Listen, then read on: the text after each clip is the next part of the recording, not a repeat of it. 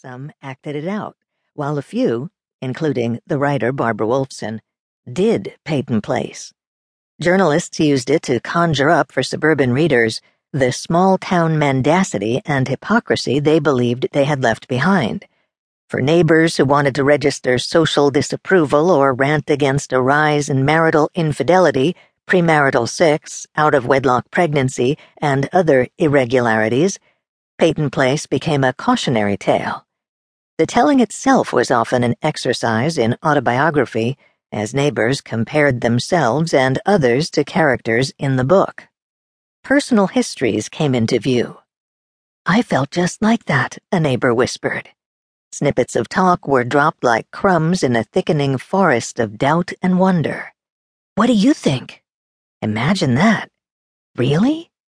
And when my friend's father stormed out with the Essex House matches in his hand, he shouted, "I live in a goddamn Peyton Place." Small talk could mean big trouble. Published in 1956, Peyton Place quickly became America's top-selling novel.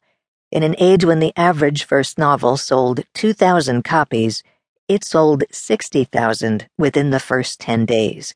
Amazingly, within 3 months, it headed the New York Times bestseller list, where it stayed #1 for another 59 weeks. Soon, even these figures were dwarfed as Peyton Place rapidly edged out middle-brow quality bestsellers, including God's Little Acre and Gone with the Wind, to become, at 12 million copies sold, the century's best-selling novel to date. In the end, an astonishing 1 in 29 Americans bought the book, and almost everyone had something to say about it. A literary phenomenon that touched a national nerve, it was written by an unknown housewife, a daughter of New England's mills, the wife of a small-town schoolteacher, and the mother of 3 young children. It was Grace Metalius's first novel, the first piece of writing she'd ever sold. Sales moved in rushing waves. Soldiers, teenagers, married women, unmarried women, husbands, sales clerks, and teachers dog-eared their favorite pages and then passed the book around. "I found a hardcover copy of Peyton Place," a reader recalled, "at a flea market in Geneva, Switzerland, stamped, remarkably enough, with a bookseller's address in New Delhi."